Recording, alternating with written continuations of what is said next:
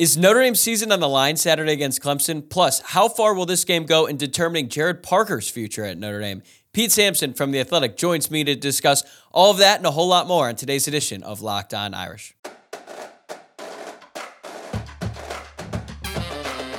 You are Locked On Irish, your daily podcast on the Notre Dame Fighting Irish. Part of the Locked On Podcast Network, your team every day. What's up? Welcome to Locked On Irish. Today is Thursday, November 2nd, and thank you for getting your day started here by making this your first listen of the day. My name is Tyler Wojciak, and I'm the host. I graduated from Notre Dame in 2018, and now I'm a producer covering college football for Fox Sports. And today's episode is brought to you by Prize Picks. Go to prizepicks.com/LockedOnCollege and use code LockedOnCollege for a first deposit match up to $100. Daily Fantasy Sports made easy. I'm really excited about today's episode because in just a moment here, I'm going to be joined by Pete Sampson from The Athletic, and we cover a lot in this episode. We go over the Clemson game. We preview both sides of the ball, what a win would mean for both programs because there is a lot at stake for Notre Dame and Clemson, even though neither team is in competition for the college football playoff. We also forecast Gerad Parker's future at Notre Dame as well as Al Golden's, and we discuss what is the best plan for Notre Dame as it relates to a transfer quarterback looking ahead to next season. And then we close it out with a little bit of story time talking about the worst games Pete Sampson has ever covered in over 2 decades on the beat. I had a blast doing this. I hope you enjoyed as well. So let's bring in Pete. All right, I'm joined now by the one and only Pete Sampson from The Athletic. And Pete, let's start with the game on hand this weekend against Clemson and work from there. The stakes aren't quite what we thought they'd be in the preseason when we looked at this game as a potential play-in for the college football playoff, and yet it still feels extremely important for both programs just for very different reasons. So even though Clemson is in a down year, what do you think it would mean for Marcus Freeman and Notre Dame if they're able to go on the road, get the win, and essentially put the nail in the coffin for the Clemson Tigers? I think it's more important for Notre Dame than it is for Clemson. Like, there's nothing that can happen for Clemson this season that I think is going to make this season feel like a redemption story. But to me, like, for Notre Dame, winning or losing on Saturday is a line between you had a successful season and you didn't. And I think you could make an argument that 9-3 isn't like a failure of a season, but I don't think you could make an argument that it's a success either. So that's a huge deal for Notre Dame. I to get Sam Hartman and put everything into the season and only be one game better in the regular season, I just think would feel pretty empty. So, college football playoff or not, to go put yourself in a position to go 10-2, New Year's Six game, all that. I think there's a ton on the line for Notre Dame on Saturday afternoon. So it's, Clemson's got its own problems, but I think Notre Dame, they can make a statement, maybe not on a national level, because I don't think enough people are paying attention. But yeah, I think they would prove a lot to themselves, and I think sort of the whole Freeman regime would be on much more solid footing with a win on Saturday. I would push back a little bit on the nation isn't paying that much attention because I think after what happened with Dabo Swinney this week, I think there's going to be a lot more eyeballs on this game than maybe there would have been if Tyler from Spartansburg did not call into the Clemson radio show. When I look at that, it kind of reminds me of what's going on right now with Bill Belichick and the Patriots because they're both coaches who have reached like the pinnacle of the sport, and they've been there for a while, obviously Belichick longer than Dabo has. And now it seems like everyone has passed them up because of both of their reluctance to adapt to the times. So even though Clemson, this game isn't going to drastically change the season and the outcome of it because they still have 4 losses, do you see this as a potential like do or die moment for the Clemson program if they end up getting blown out in this one? I don't think so. I think that Dabo's sort of grace period there is longer than one no good, totally rotten season, which is what they're having right now. So I don't think so. I'm sure that he's lost some of the fan base there. And it's like the rant that he had earlier this week. Like I'm all on Dabo for that one. Like I think he was totally in bounds with the way he handled that. I can't believe he let him finish. Honestly, no, I thought he was in bounds with pretty much everything he said. I thought it was hysterical. It's like there are some critiques of Dabo that are legit about the transfer portal and NIL, and you mentioned Belichick a little bit, like sort of the inability to adapt or evolve. That's all fair, but I think we're probably a couple more years away from there being any sort of real heat on Dabo Swinney at Clemson. I mean, he's owed north of $60 million. They're trying to figure out how to get out of the ACC to pay tens and tens of millions of dollars to do that. Like, I don't think that program is looking to reboot just because Cade Klubnik didn't work out. And I think that there's so much that's good about Clemson right now, but their quarterback is wrong. And if it's like everyone who listened to the show watched Notre Dame this year. It didn't matter how good the rest of the roster was last season. The quarterback was wrong. And even though Cade Klubnik was a 5-star prospect, like, it just is not happening for him. And that's sort of holding everything back right now. Yeah, I have been shocked at how Cade Klubnik has played this season, especially under Garrett Riley.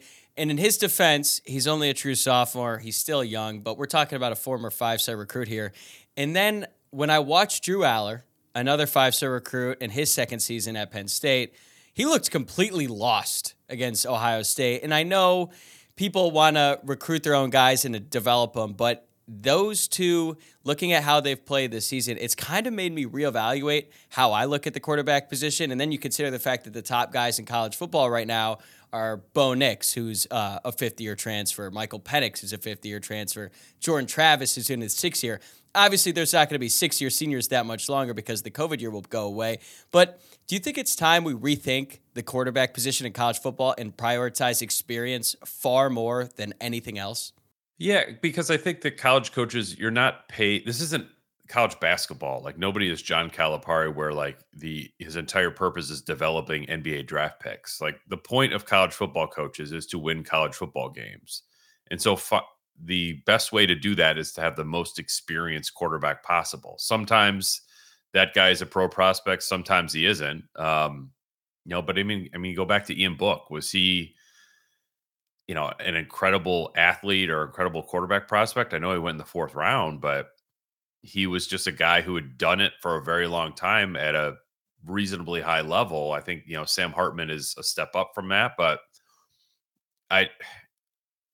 as Marcus Freeman looks at the quarterback position next year, I just don't see any way he will go into it without another senior quarterback who's playing football somewhere else. Because it's that position, especially in college. I just think that the experience level, like you said, that is so much more important than measurables or arm strength or arm talent or whatever, scouts want to describe it as. Like, you just have a guy that is going to go out there and not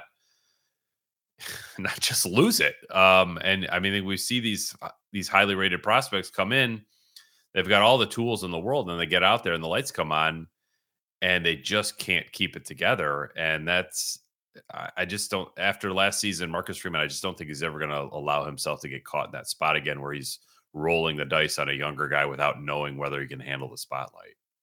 Yeah. The fact that the Drew Pine situation happened in his first year, like, that is going to stick with him for the rest of his coaching career. And as it should, because it was literally a disaster for Notre Dame. But I know that Notre Dame is going to be looking for a transfer quarterback this offseason, but you've mentioned a few potential options in a recent article. And just right now, outside of Michael Pratt, who I think is more likely than not going to enter the draft, I don't really see anyone that excites me, who I also think realistically would enter the portal and then go to Notre Dame. So do you think we're just at a point here in November where we're going to have to wait and see? There's probably going to be some names who we might not expect, or do you think that this is going to be a pretty thin transfer quarterback class?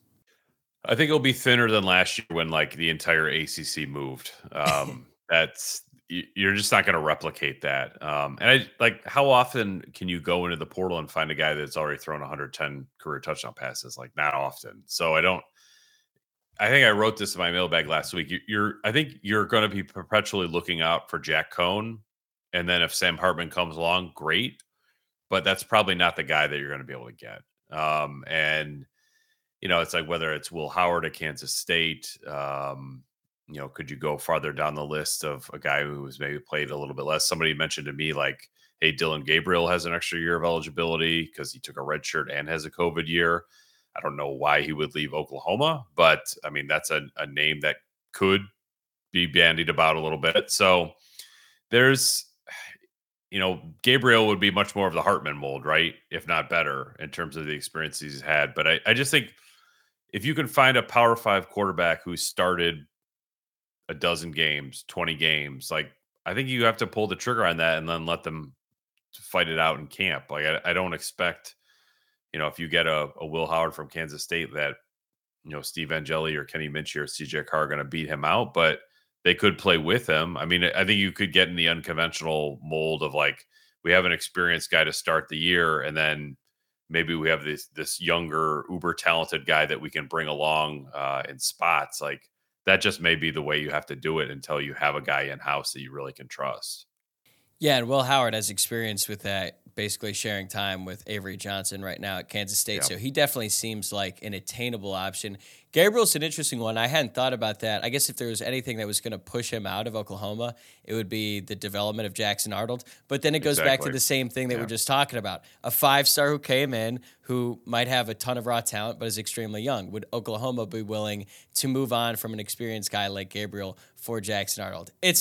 It's a really difficult situation. I'm glad I'm not the offensive coordinator or offensive coaching staff who has to make those decisions. But then again, that's why they're paid a lot. But sort of on that note, I wanted to talk about Gerad Parker, Notre Dame's offensive coordinator, because I think Saturday is a huge opportunity for him to showcase his skills as a play caller. He's been the subject of a lot of criticism from the fan base really ever since that last drive against Ohio State. And I would say most of the criticism has been warranted. But they did move the ball well in that game, and Ohio State is clearly one of the best defenses in the country. So I think the group has a really good chance on Saturday going up against another really good defense to show that they can be a little creative, they can put up points, and a good team. So how important do you think Saturday's performance will be for the future of Gerad Parker at Notre Dame? Whew. Very, very critical. And it's like you look at the Ohio State game, did they score a lot of points? No. And I realize that's the point of the offense to score points. But I thought like their plan made sense. I could see what he was trying to accomplish. And, if Sam Hartman lowers his shoulder a little bit more in the first quarter, it might be a different conversation. But Duke, Louisville, those were poor performances by Notre Dame offense. On those nights, you couldn't see what Notre Dame was trying to do. So the common denominator, they were on the road. Clemson's on the road. I think you have to show that you've matured a little bit and how to handle an environment there where not everyone is for you. That will be something he's going to have to show on Saturday. And like Clemson is right there with Duke in terms of like their defensive ability and their statistics. So I think it's a huge, huge day for Parker because I think he's sort of, got some good things going against Pittsburgh. USC was kind of hard to judge him on one way or the other because like it was all short fields and turnovers. But at some point, the offense is going to have to stand on its own 2 feet. It's been a while since it's done that. If they can do that on Saturday against Clemson, I think that would be a huge vote of confidence for Gerad Parker. And it frankly, probably needs it. I agree with that. And one matchup that's going to be central to the outcome of the game is Notre Dame's offensive line going up against Clemson's defensive line. Last year, Notre Dame dominated that matchup, and they returned 3 of the 5 starters who were on that unit last year. But I think that's going to be a lot closer to even this time around. I think Clemson is too prideful to get pushed around like that again, and I don't think Notre Dame's offensive line has played to that level or even close to it at any point this year. So am I overthinking it? Am I giving Clemson too much credit? Like, how do you see that matchup playing out on Saturday? Yeah, I think even Notre Dame didn't see Notre Dame winning that matchup the way that they did last year. I mean, you talk to the coaches after the game, they're like, whoa, did not see that coming. They did not think they were just going to be able to blow them off the ball. Yeah, and I think that Notre Dame can sort of round it better than they can last year. Like last year, that was their only path to victory. They had to dominate that matchup because Drew Pine wasn't going to throw them to anything. Sam Hartman, at least you can sort of work around that a little bit more. So I don't think it's as critical to the outcome as it was last November. But, it's like Notre Dame's offensive line. I thought they played really, really well against Ohio State and then bombed the next 2 weeks against Duke and Louisville. I think some of that was schematic, though, with Parker and the inability to sort of push the right buttons or find the right levers to pull. So I think, Joe Alt will play well. It's the other 4 guys that, all right, are we going to see Blake Fisher that was supposed to be the other first-round pick on the offensive line, or we're going to see Blake Fisher where you're just like, what's happening here?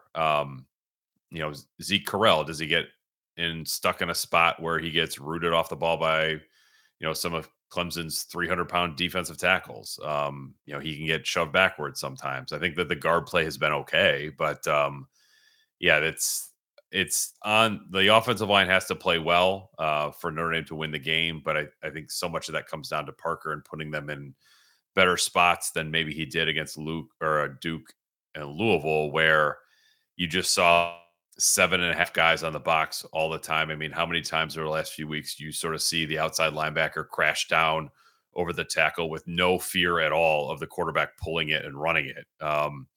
It just seems like Notre Dame is looking for a counter to that style of defense. They haven't quite found it, but they're going to need that on Saturday because Clemson can get pressure on you without blitzing, and if that happens, then Notre Dame's going to have a hard time moving the ball. Pete and I will be back with more about Notre Dame's game against Clemson, but first I wanted to tell you about Prize Picks. Prize Picks is a skill-based, real money daily fantasy sports game where you pick 2 to 6 players, and if they will do more or less than their Prize Picks projection, you can win up to 25 times your money on any entry. Prize Picks adds a ton of excitement to the sports viewing experience, and you can watch your progress update in real time, win up to 25 times your entry amount, and cash out your winnings with quick scoring, settling, and withdrawals. I've been playing Prize Picks recently. I have no idea why I waited so long.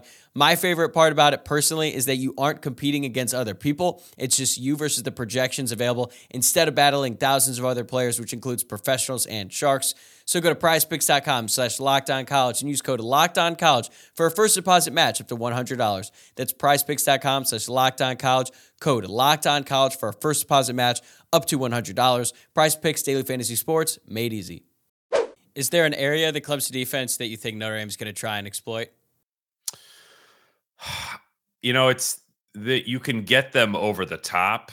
I just don't know if Notre Dame has the material to get them over the top, which is pretty frustrating. I think Notre Dame will probably try to play this game like in a box, and that may be frustrating to watch at times because it sort of like plays into Clemson's hands a little bit. But you got to take some shots with Hartman, and it's like if you hit 2 of 4, okay, or 3 of 6, if you can hit 50% of your deep shots, like I think you're in business if you're Notre Dame. But before Pittsburgh, I mean, that had dried up. I think he was 3 of 16 on 20+ yard like air yard passes from Ohio State through USC. That's got to be closer to 50%, 40%. So you'll have to take shots whether you hit them or not. But I just don't think there's something in Clemson's defense that Notre Dame's going to be able to exploit. I think they're just going to have to try to play them even, and then I think kind of muck around into the fourth quarter and hope that K-Club makes a big mistake, which is I think a reasonable strategy based on Clemson's season. Yeah, their offense has been really, really bad. It's not just Klubnik either. The receivers are nothing to write home about, and it's so weird watching Clemson and them not having one dynamic wide receiver. I know their tight end's pretty solid. The line it's not great, but that's kind of typical of what Clemson has been, even during their best seasons. Is there a big concern about Clemson's offense going up against Notre Dame's defense, even though Notre Dame probably is favorable in every aspect of that matchup? I don't know what the matchup is that Clemson would lean on. Brittingstool, their tight end, is really good. Notre Dame's defense should be pretty used to practicing against really good tight ends. There's nothing that he's going to do. Like, oh my God, we've never seen this before. And their receivers, like Notre Dame has shut down way better receivers than Clemson. If you can get a handle on Marvin Harrison, like I think you can sort of handle Bo Collins. So, Will Shipley, does he play? Does he not play? That hit that he took at NC State was pretty gnarly. Yeah. Based on stuff that we hear, it doesn't. I have a hard time seeing him playing. Maffa, their other running back, is really good, but he's a big back with some shiftiness. Notre Dame defends a bigger back with more shiftiness every day. So I have a very difficult time seeing Clemson moving the ball. And I think that you've seen Al Golden's defense, like, if you're shaky at quarterback, he's going to make you look bad. And Clemson is really shaky at quarterback. You mentioned his name, Will Shipley. Let's move away from the game for a second because Notre Dame recruited Will Shipley harder than any player I can remember, publicly at least. Like, everyone in the country knew that Notre Dame was exhausting all of its resources to recruit Will Shipley. And at the time, they weren't even recruiting any other running backs. It worked out for them. They got Estime, they got Logan Diggs. But where does he rank among other Notre Dame recruits, commitments, in terms of the investment from the Notre Dame coaching staff during the time that you've been on the beat? I mean, Manti Te'o would be number one, right? Like that, Yeah. you can't put any more effort into a guy than they put into Manti Te'o. But beyond that, like I think Shipley is really maybe at the top of the next group. I'm trying to think of guys where you felt like, wow, Notre Dame put everything into this guy, and ultimately they have to make a decision at the end. Like, and somebody like Marcus Freeman is sort of putting everything into a recruit for Marcus Freeman is different than it was for Brian Kelly. So it's kind of hard to compare apples to oranges there. But Will Shipley was one of those guys in the Kelly era. Jalen Smith, Manti Te'o was Weiss era. There weren't a lot of other guys that really spring to mind of like, wow, they are all in on this guy, like to the point where, they didn't even have a plan B, to back him up. In some ways, it was kind of like a Dante Moore situation last year. I was gonna ask you about Dante Moore, where it's like you're advertising to the kid, we're not going after anyone else as an enticement to get them to come play for your program, which is not a great strategy because it just leaves you in a world of hurt if you can't pivot and suddenly find like Audric Estime out of nowhere from Michigan, like who's committed to Michigan State. So Shipley is very high on the list. And I think Shipley's also very high on the list of like guys Notre Dame looks at and says like, this is the quintessential Notre Dame football player. This is like the kind of guy that when you sign him, he's going to be a two-time captain for you. So I think that added to why you were all in on him. I remember having a one-on-one with Jack Swarbrick this summer. I think Shipley was going into maybe his junior year. I can't remember, but Swarbrick even referenced like there's a running back from down south that's like the kind of guy when he was talking about like we need to find fit at Notre Dame first and foremost, like he not so subtly pointed Will Shipley as like this is the kind of guy we need to get. And obviously his career at Clemson I don't think has probably been at the level that he would have liked, but he's a player. Yeah, if it's any consolation, at least they can take pride in knowing that their evaluation was correct. He turned out to be a really good player. It sucks that he didn't get to do it at Notre Dame, but like I was saying earlier, it worked out for Notre Dame. And you brought up the Dante Moore thing. He's playing right now at UCLA. Well, actually, he just got benched. I shouldn't say that. He played at UCLA so far this season, and then he got benched. And, I mean, there were rumors about him transferring even before the season started. Did Notre Dame really go all in on Moore? I know it's a different regime, but with Marcus Freeman, is it comparable to Shipley in that sense? Because I remember an article where like Chad Bowden said he basically referred to Dante Moore and we're all waiting for his decision. He's the next national championship quarterback at Notre Dame, and then he just didn't go there. Yeah, they were all in on him. I mean, that was another. I remember talking to a staffer. They were figuring out what other quarterbacks to recruit because, like, all right, we feel good about Dante Moore. Dante Moore told us he's coming. Like, he thinks he's going to be part of the program here. But man, it's like, shouldn't he already be committed? But they were worried that if they went out and scouted another quarterback, and you know how the recruiting sites work, where anytime a coach visits a school, like it has to be on a message board within 30 seconds. Well, there's a quarterback who ended up going to Kansas State that Notre Dame really, really liked, but they skipped a chance to evaluate him, I think, during spring ball because they were worried it would look bad for Dante Moore. And that's just like, you just can't be in that position where I get it, 5-star guys call more shots than you would like if you're a college football coach, but that's a position you just can't let yourself get into. And Notre Dame ultimately got burned by it because, yeah, they were all in on Dante Moore.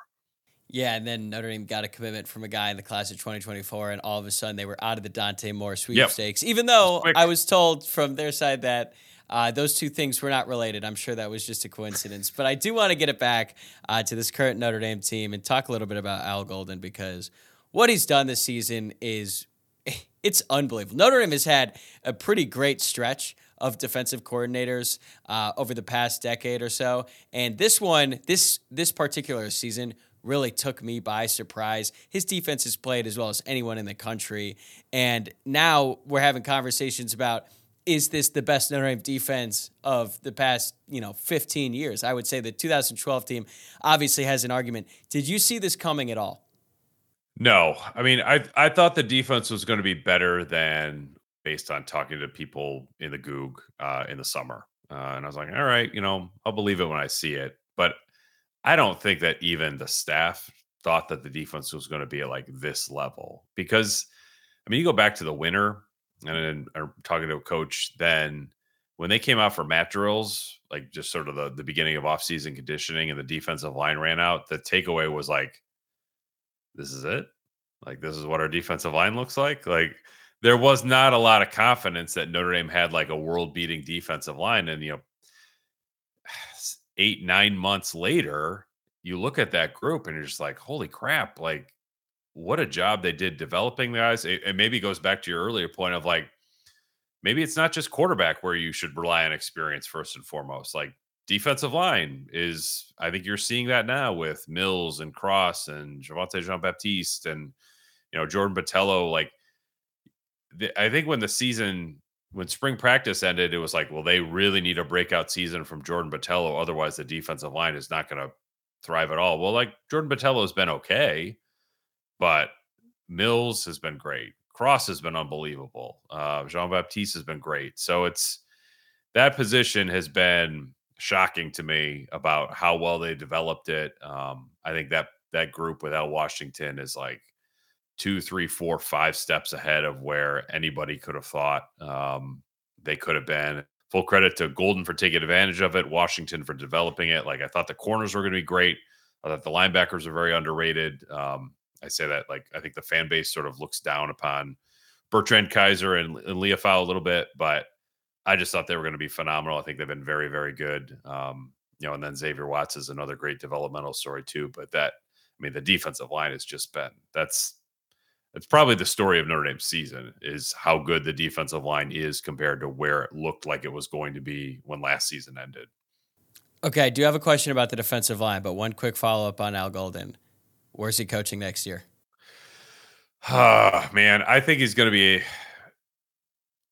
in the NFL again. It's like, yeah, because I know that he had interest from a Power 5 college job last year and declined it to stay at Notre Dame. As a DC or a head coach? No, as a head coach. Okay, wow. All right. Yeah. So it's like if he wasn't like looking to make that move, and I'm not saying it was a great job, but like, are you going to go back to the Northeast? Like, do you want to be the head coach at Syracuse? I don't know. And like, so maybe he stays at Notre Dame until like the right NFL DC job opens. And I think Marcus Freeman would be totally fine with that. I think in an ideal world, Al Golden stays. You sort of make Mike Mickens coordinator in training. And then a year from now, when Al Golden does move on, because there are very few fourth-year coordinators anywhere in this sport, Mickens is probably more ready to go. Yeah, that comment from Freeman earlier this week about Mike Mickens certainly it felt timely, I would say. Yeah. I don't know. I thought that was really interesting that he went out and said that so definitively. And I'm not disagreeing. I just thought that the timing of it was interesting. You hope it's a year in advance, right? Like you hope he's setting it up for like the co-coordinator role in 2024 and full coordinator in 2025. I like the idea of coordinator in training. And as I was thinking about Al Golden, like, I feel like once you go to the NFL, it's really hard to go back. Now, granted, he went from being a linebackers coach for the Bengals to the defensive coordinator at Notre Dame, so it's a little bit different, but being able to get away from recruiting. And Al Golden, I think I'm guilty of this as well. I thought he was older than he actually is. He's only 54. So he's still got a lot of years left. But then again, I see stuff today. I actually was pulling it up on my phone while you were talking about recruiting. There was an Auburn commit today who tweeted, "My recruitment is 100% open, still committed to Auburn, just open to options." So recruiting doesn't sound like the most fun thing in the world. So if Al Golden wanted to get out of that and go to the NFL, I could see why. I think like he's got a pretty sweet spot for college at Notre Dame because Yeah. like if you're a 4-star linebacker, like all due respect to Al Golden, like who on staff did you want to talk to? You want to talk to the head coach was a linebacker, and like gets defense. So I think recruiting has been pretty good since Golden's been here, but I think a lot of that has to do with like the personality of Marcus Freeman and just the sort of attraction that high school kids have to him. So if I'm Al Golden, like I wouldn't want any other college jobs as a defensive coordinator, at least, because you're not going to have Marcus Freeman as your head coach elsewhere. But man, the NFL lifestyle, I get it. You go totally underground from August to January, but there's actually an off season there that just doesn't exist at this level of football. Yeah, what happens with Al Golden and what happens at the quarterback situation is definitely going to be the story of the offseason for Notre Dame, at least as it stands today. But hey, we've got plenty of time to talk about that when the time comes. Pete and I still have plenty more to get to, including a bit of story time there at the end. But first, I wanted to tell you about FanDuel. Score early this NFL season with America's #1 sportsbook. Right now, new customers get $150 in bonus bets with any winning $5 moneyline bet. That's $150 if your team wins. If you've been thinking about joining FanDuel, there's no better time to get in on the action, and the app is so easy to use. There's a wide range of betting options, including spreads, player props, over-unders, and more. For my pick, I'm sticking with the Pittsburgh Steelers -3 against the Tennessee Titans tonight on Thursday Night Football. Check out that game and make sure you're rooting for the Steelers -3. Visit FanDuel.com/lockedon and kick off the NFL season. That's FanDuel.com/lockedon. FanDuel, an official partner of the NFL. You brought up Al Washington, and something I've been thinking about a lot this season is the perception of position coaches, not necessarily coordinators, specifically position coaches. So, for example, Notre Dame's defensive line has far exceeded anyone's expectations this season. Al Washington definitely deserves a ton of credit for that.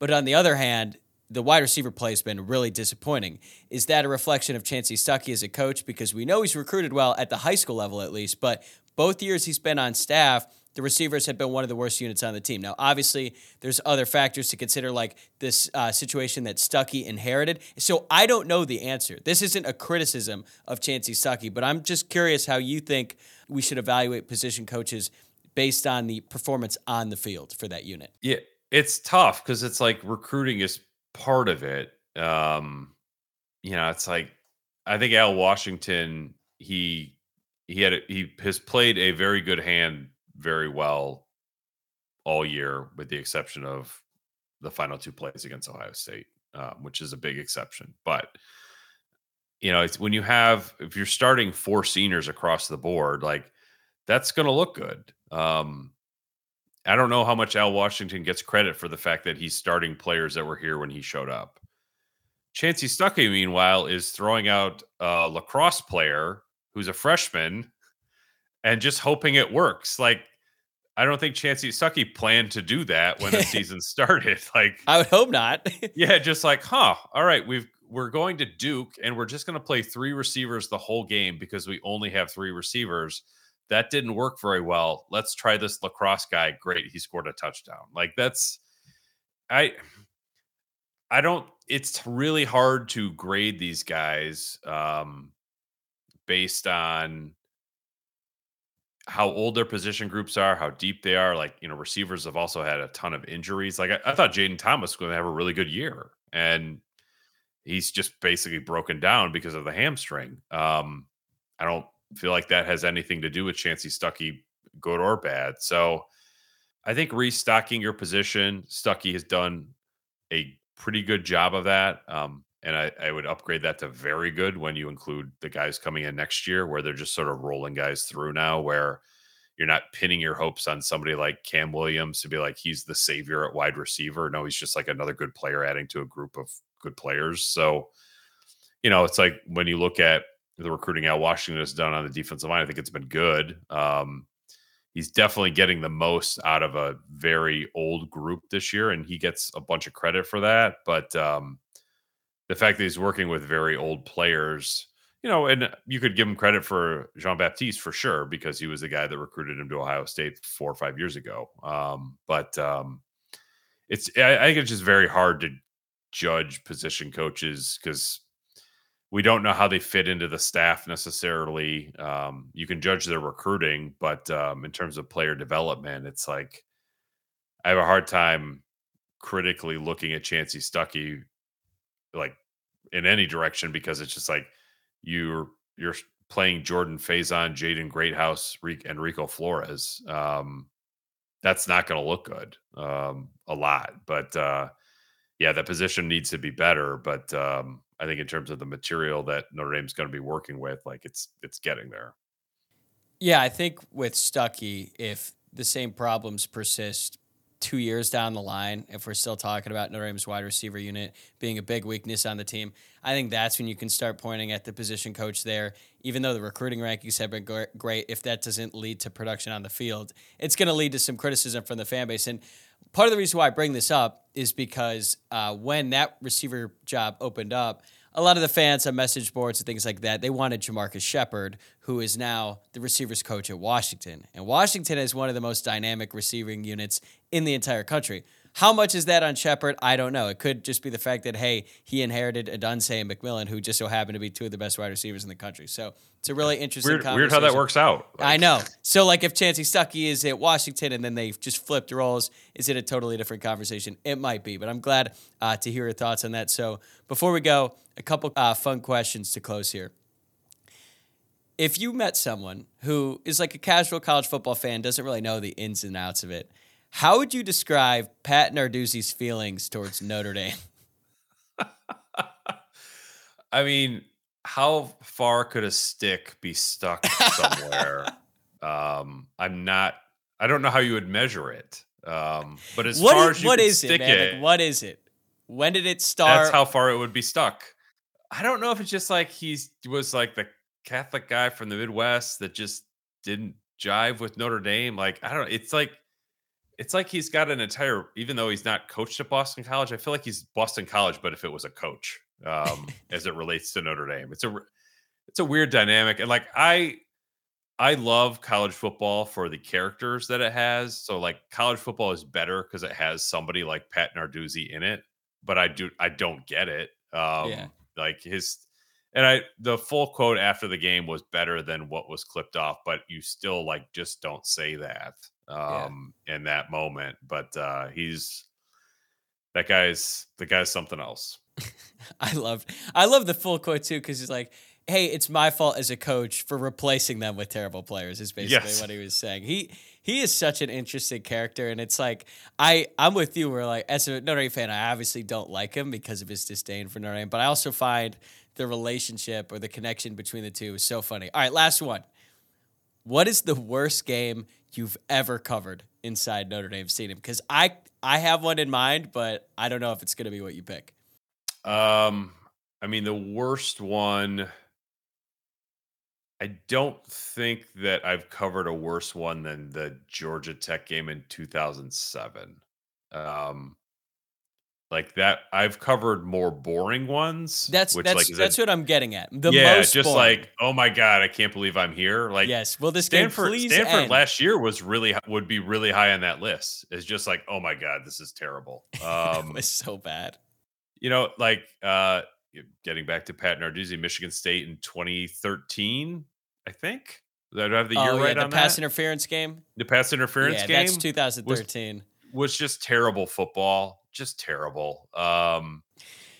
You know, there are some late stage Tyrone Willingham games where it's just like it's 37-0 midway through the fourth quarter, and I think they got smashed by Florida State. USC was a regular thing back then.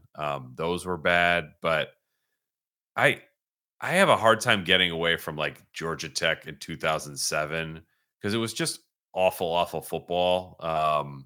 Although a shout out must be made for, I'm going to switch the years on this. I think UConn in 2009 and Syracuse in 2008. No, you got it right. Because 2009, that was the last Charlie Weiss home game. I was at that game.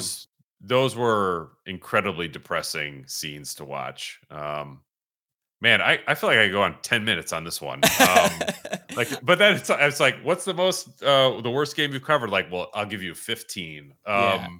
I knew there would be a lot of options. That's why I asked you. And it's funny. It's like as soon as you get going, it's like, oh, then there's the Tulsa game. That was really bad. Like you could go wild. At least the Tulsa game came down to a last drive by Notre Dame and Reese threw an interception when they could have easily kicked a field goal to win it. And then Brian Kelly was like, I do it all over again. And then that was sort of the sign we're like, maybe this isn't going to be the most fun relationship.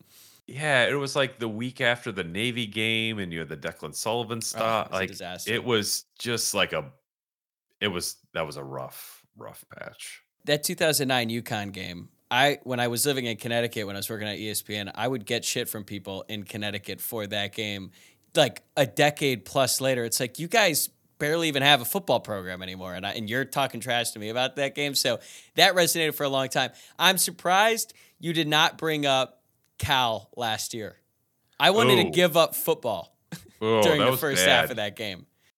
That was a really bad watch. I think it probably slipped my mind because like Stanford was actually worse. Because like that, they just could not move the ball, and it's like this is so bad. This is so bad. Like Cal, at least you're like, all right, they're trying to make this work with Drew Pine. It's not working, but they're trying. Like this is the only guy that they have. So yeah, but that would definitely be in the top 20 of bad games. I'm gonna have to put this in story form. I was just gonna say, I think I might have given you an off-season column. Yes. What is the worst football I've watched in 24 years? Because there's been some. Maybe the worst part about it is how lengthy that list is going to be. But he is Pete Sampson. You can check him out on The Athletic and The Independent podcast. Pete, I always look forward to any time we get to do this, so I really appreciate your time. Enjoy the game on Saturday, and I'll talk to you again soon. Sounds good. Thanks, Tyler. All right, that's going to do it for me today. Thanks again for making this your first listen of the day. Right now, I'm planning on doing another mailbag episode on Friday, so make sure to get your questions in. You can drop them below in the YouTube comments. You can send them in on Twitter at LockedOnIrish or slide in the Instagram DMs at LockedOnIrishPod. Also, if you haven't subscribed yet, please do so now. You can do it on YouTube or wherever you're listening to the podcast. Either way, I really appreciate it. Same time, same place tomorrow, guys. I'll see you then.